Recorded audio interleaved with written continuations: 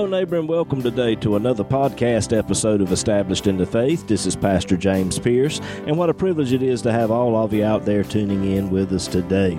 We're going to continue with our study in the book of Revelation. I know it's going to be a blessing to you, and if it is, feel free to like it and share it with others. If you'll go over to establishedinthefaith.com, you'll find more information on how you can subscribe to this podcast. You can now get us on iTunes, Stitcher Radio, Google Play, TuneIn Radio, Blueberry, and others as well. Feel free to contact us there on the website with questions and comments that you may have pertaining to the program today. Well, we're going to go on into the program now, picking it up in Revelation chapter 1, dealing with verses 16, 17, and 18. Hope and pray it'll be a blessing to you.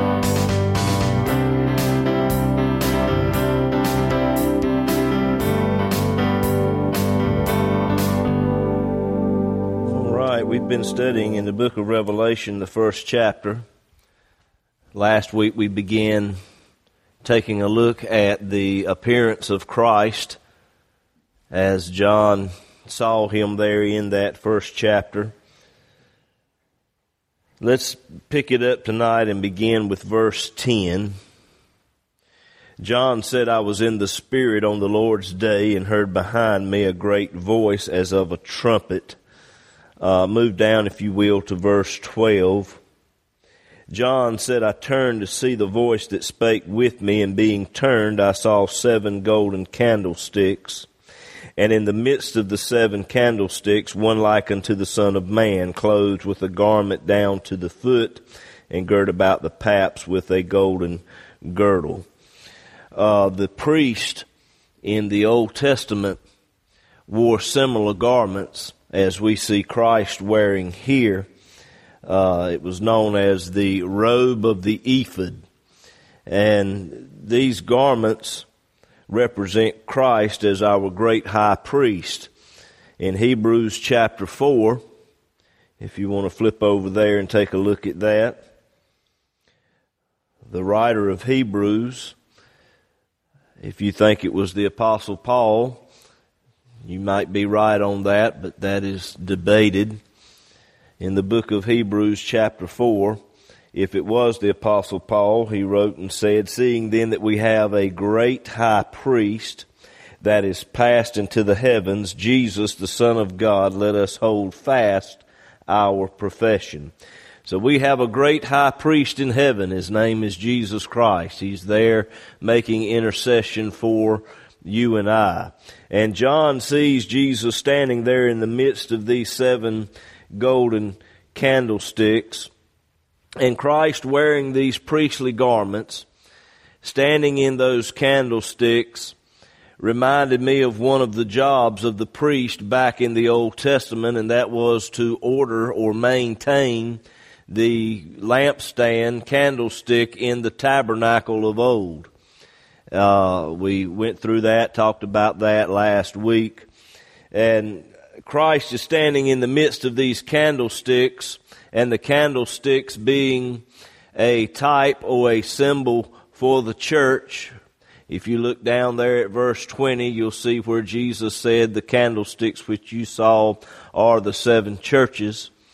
The candlesticks representing the church, I think, is a perfect symbol of the church. We are the light of the world, Jesus said, and Jesus standing in the midst of those candlesticks tells me that Jesus is the one that is maintaining the candlestick. He is the one that is keeping the light of His church burning and working.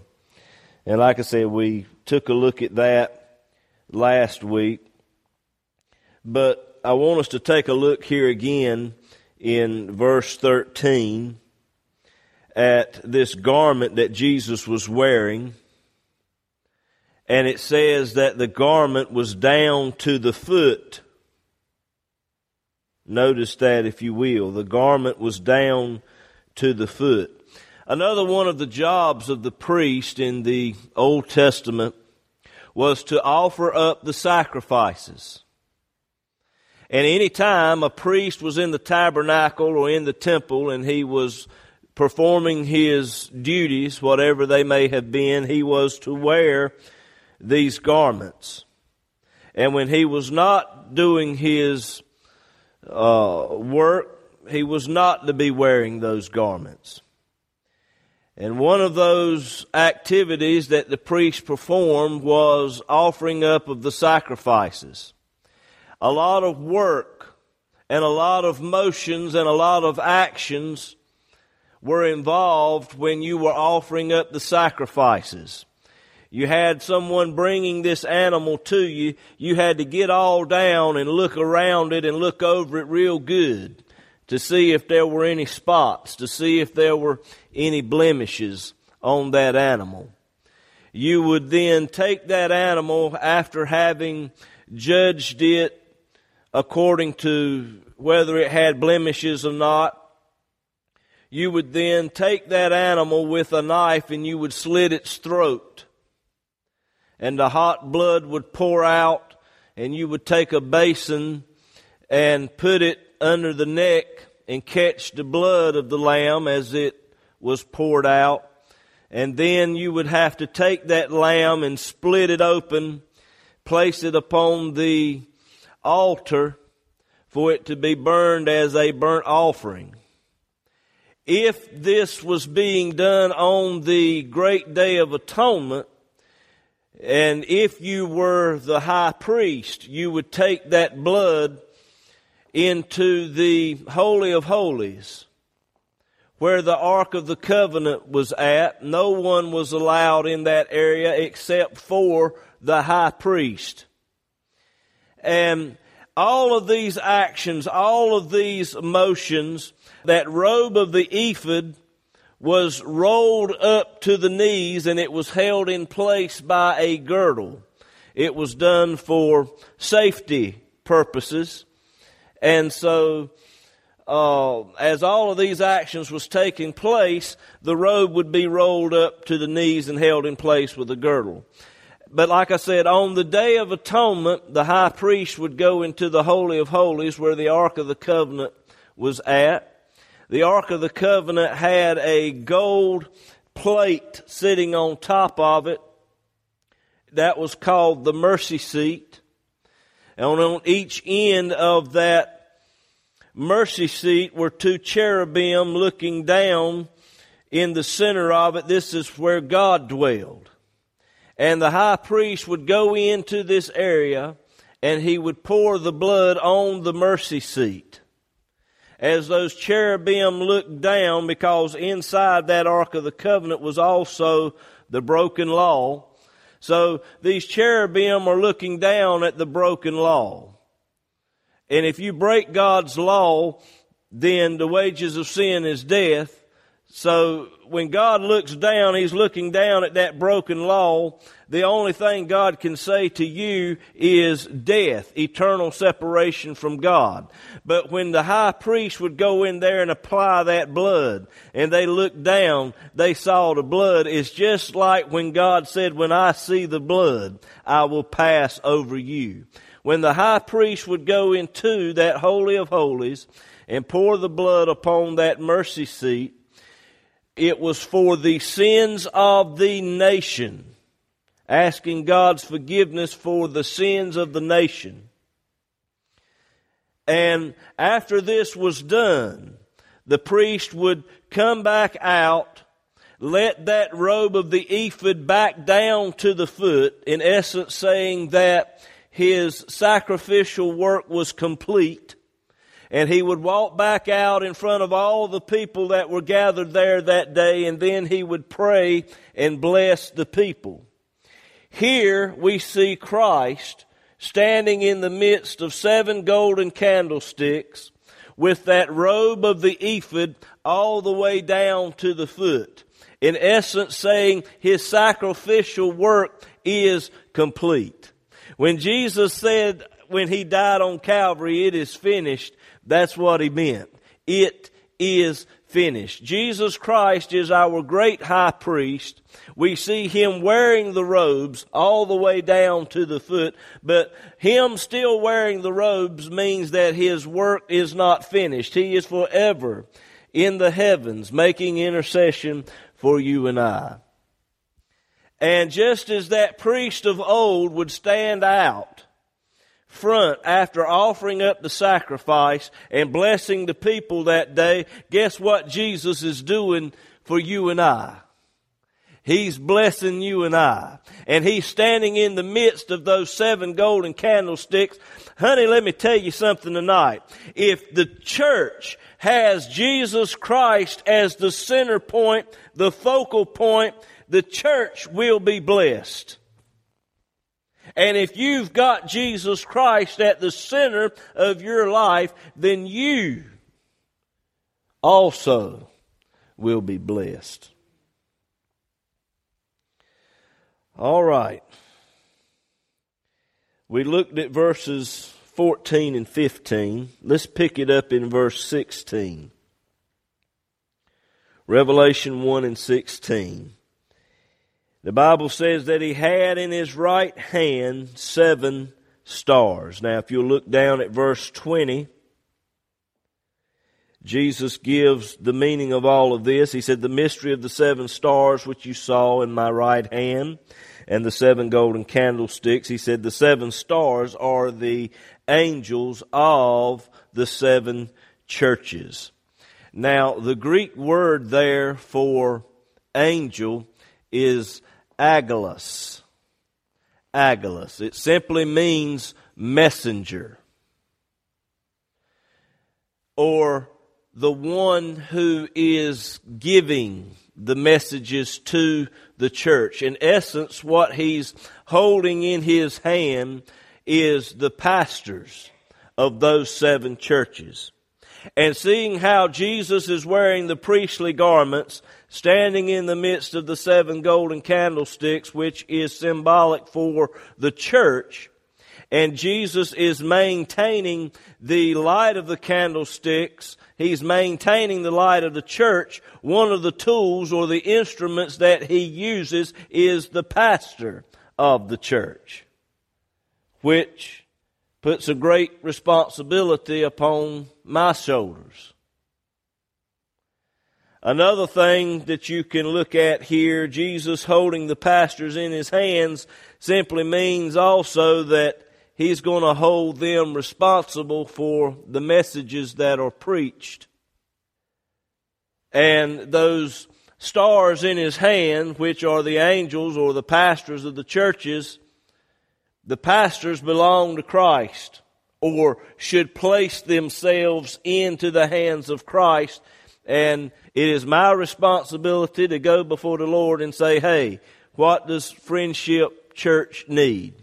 What do your people need? And the Lord deals with my heart and gives me a message to give to you. And then however the Lord deals with you, that is your responsibility at that point. But it's my responsibility to give to you what the Lord has given to me. I know some of you you've got preachers you listen to on radio, television, whatever the case. Whoever you listen to, make sure that it lines up with the Word of God, which brings me to the next point there in verse 16. It says, out of His mouth went a sharp, two-edged sword. Now this is symbolic for the Word of God. Paul said in Ephesians chapter 6, he said, take the sword of the Spirit, which is the Word of God. Out of all of the armor, put on the whole armor of God. It is equipment that will protect you. But out of all of that Paul talked about, the only weapon that the Christian has is the Word of God. That is the only weapon that you and I have that will be effective in what we battle on a daily basis. And how many of you, I'm just use this as an example, how many of you can shoot a gun? Okay. Those of you that can't shoot a gun. Okay. That's the only way that you can defend yourself.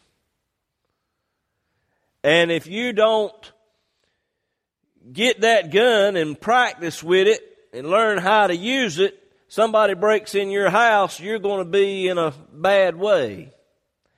It's the same way with God's Word. If we don't put into practice God's Word and learn how to use it, when the time comes, we're going to be in a mess. So there's a lot of power in God's Word, but if we don't exercise it and learn how to use it, like I said, we're going to be in a mess. It's our only weapon that the Lord's given us to use.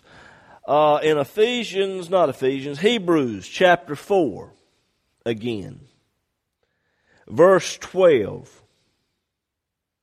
The Bible says that the Word of God is quick and powerful and sharper than any two-edged sword, piercing even to the dividing asunder of the soul and the spirit and the joints and the marrow, and is a discerner of the thoughts and intents of the heart. It is a two-edged sword, seen here in the book of Revelation. Paul referred to it in Hebrews chapter 4 as being a two-edged sword. Why two edges? It's the Word of God. Some have said it is possibly representing the Old Testament and the New Testament. I like to look at it this way. The Word of God will do one of two things. If you do not believe, then the Word of God condemns you to hell.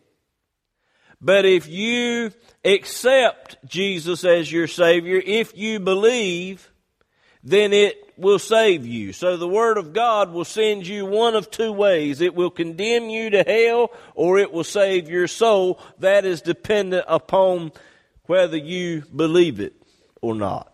A sword with two edges. All right. I'm going to deal with something now that's controversial. Jesus said, or John said, that when he saw Jesus, he saw the sword coming out of his mouth with two edges. And it says, and his countenance was as the sun shineth in his strength. And when I saw him, I fell at his feet as dead. The power of God was so strong that John literally fell to the ground. Some call this falling out under the power of God. Some call it being slain in the Spirit.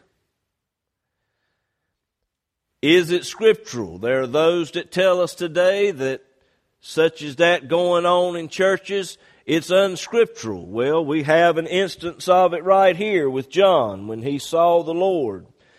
And all that he saw there, he literally fell to the ground. So here we have one instance of it.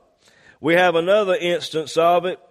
Daniel experienced it. How about flip over to Daniel chapter 10 right quick. Daniel had a similar experience. And what he is telling us in his book is very similar to what John saw here in the book of Revelation. Daniel chapter 10, let's pick it up in verse 5. Daniel said, Then I lifted up my eyes and looked, and behold, a certain man clothed in linen, whose loins were girded with fine gold of Uphaz. His body also was like the beryl, and his face as the appearance of lightning, and his eyes as lamps of fire, and his arms and his feet like the color of polished brass, and the voice of his words like the voice of a multitude. And I, Daniel, alone saw the vision, for the men that were with me saw not the vision. But a great quaking fell upon them, so that they fled to hide themselves. Therefore I was left alone, and saw this great vision. And there remained no strength in me, for my comeliness was turned in me into corruption, and I retain no strength. Yet heard I the voice of his words. And when I heard the voice of his words, then I was in a deep sleep on my face, and my face toward the ground. Interpretation, he simply lost all of his strength, his faculties, and fell to the floor. The power of God was so strong. Ezekiel, turn to Ezekiel chapter 1. Ezekiel had the same experience of the power of God being so strong. Ezekiel chapter 1. Ezekiel saw the very throne room of God. And he gives us a description of what he saw. But if you'll move down to verse 28. Ezekiel 1:28. As the appearance of the bow that is in the cloud in the day of rain, so was the appearance of the brightness round about. This was the appearance of the likeness of the glory of the Lord. And when I saw it, I fell upon my face, and I heard a voice of one that spake. Again, we have the same instance of a person losing strength and falling to the floor under the power of God. I believe the Apostle Paul experienced the same thing. Acts chapter 9. Flip over there and let's take a look at that. Paul was on the road to Damascus. Acts chapter 9. Pick it up in verse 3. As he journeyed, he came near Damascus, and suddenly there shined round about him a light from heaven. And he fell to the earth and heard a voice saying unto him, Saul, Saul, why persecutest thou me? And he said, Who art thou, Lord? And the Lord said, I am Jesus whom thou persecutest. It is hard for thee to kick against the pricks.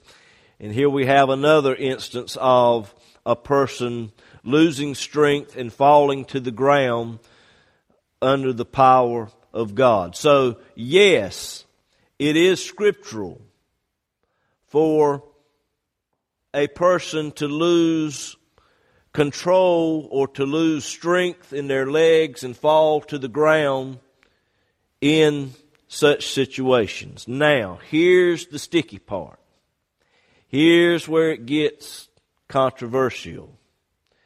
Does it happen today? I told you this is where it gets controversial. I have actually seen it happen in a service. And no, the preacher did not push them down. They just, wham, fell right out on the floor. So I have seen it.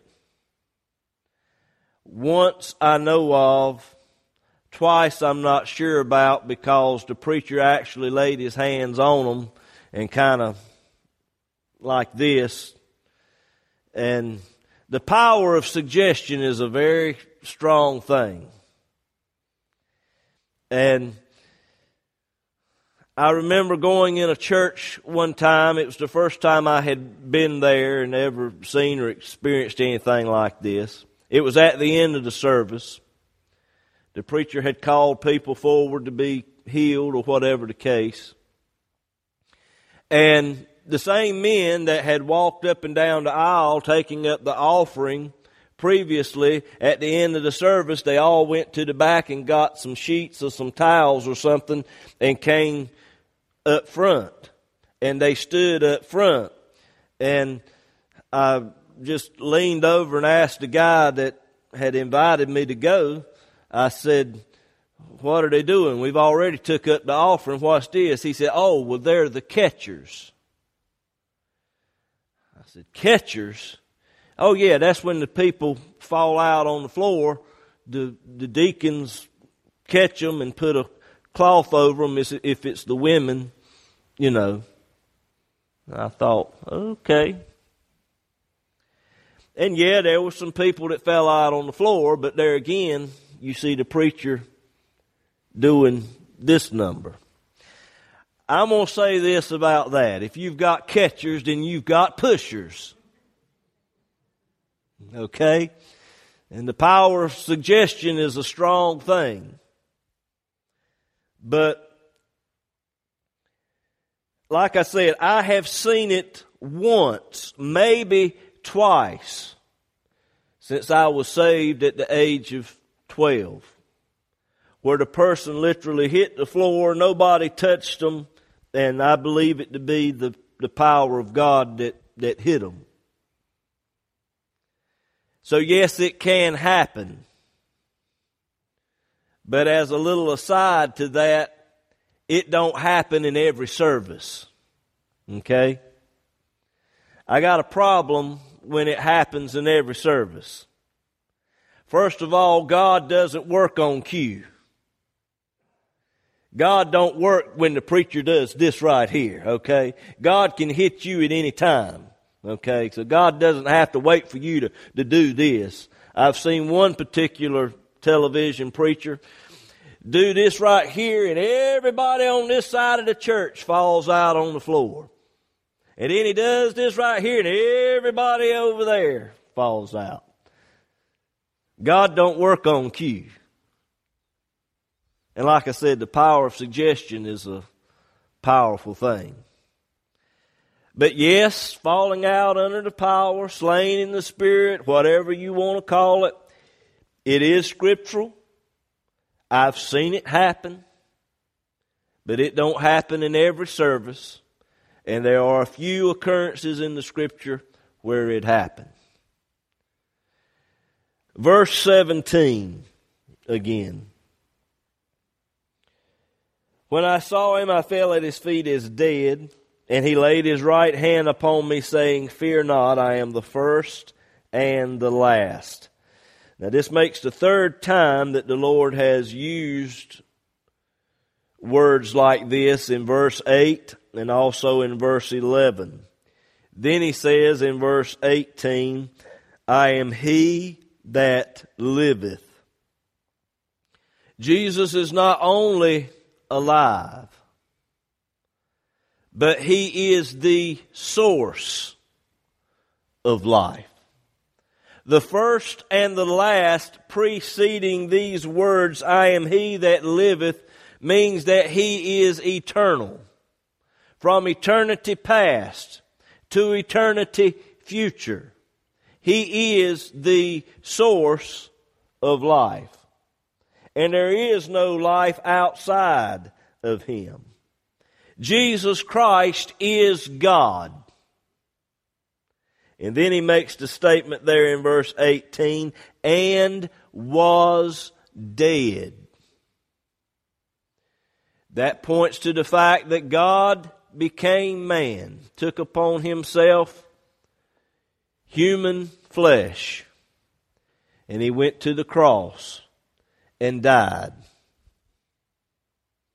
And then he said, Behold, I am alive forevermore. Jesus is the only one who was raised from the dead under his own power. He said in John chapter 10, verse 17, he said, Therefore doth my Father love me, because I lay down my life, that I might take it again. No man taketh it from me, but I lay it down of myself, and I have the power to lay it down, and I have the power to take it again. This commandment have I received of my Father.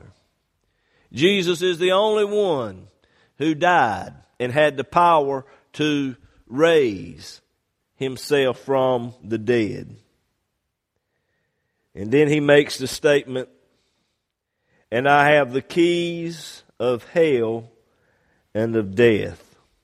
Mankind is doomed to die and go to hell. But Jesus, by what he did at Calvary, that is the key of death and hell. That is the key of your way out.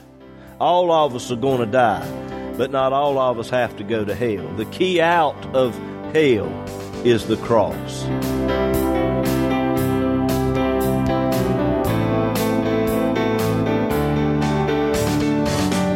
If the program today has been a blessing to you, we hope and pray that you'll share it with others. This podcast has been made possible by the prayerful and generous financial support of listeners like you. To contact us or to contribute to this ministry, go to establishedinthefaith.com, click on the Donate tab. All donations are safe and secure through PayPal. We look forward to hearing from you.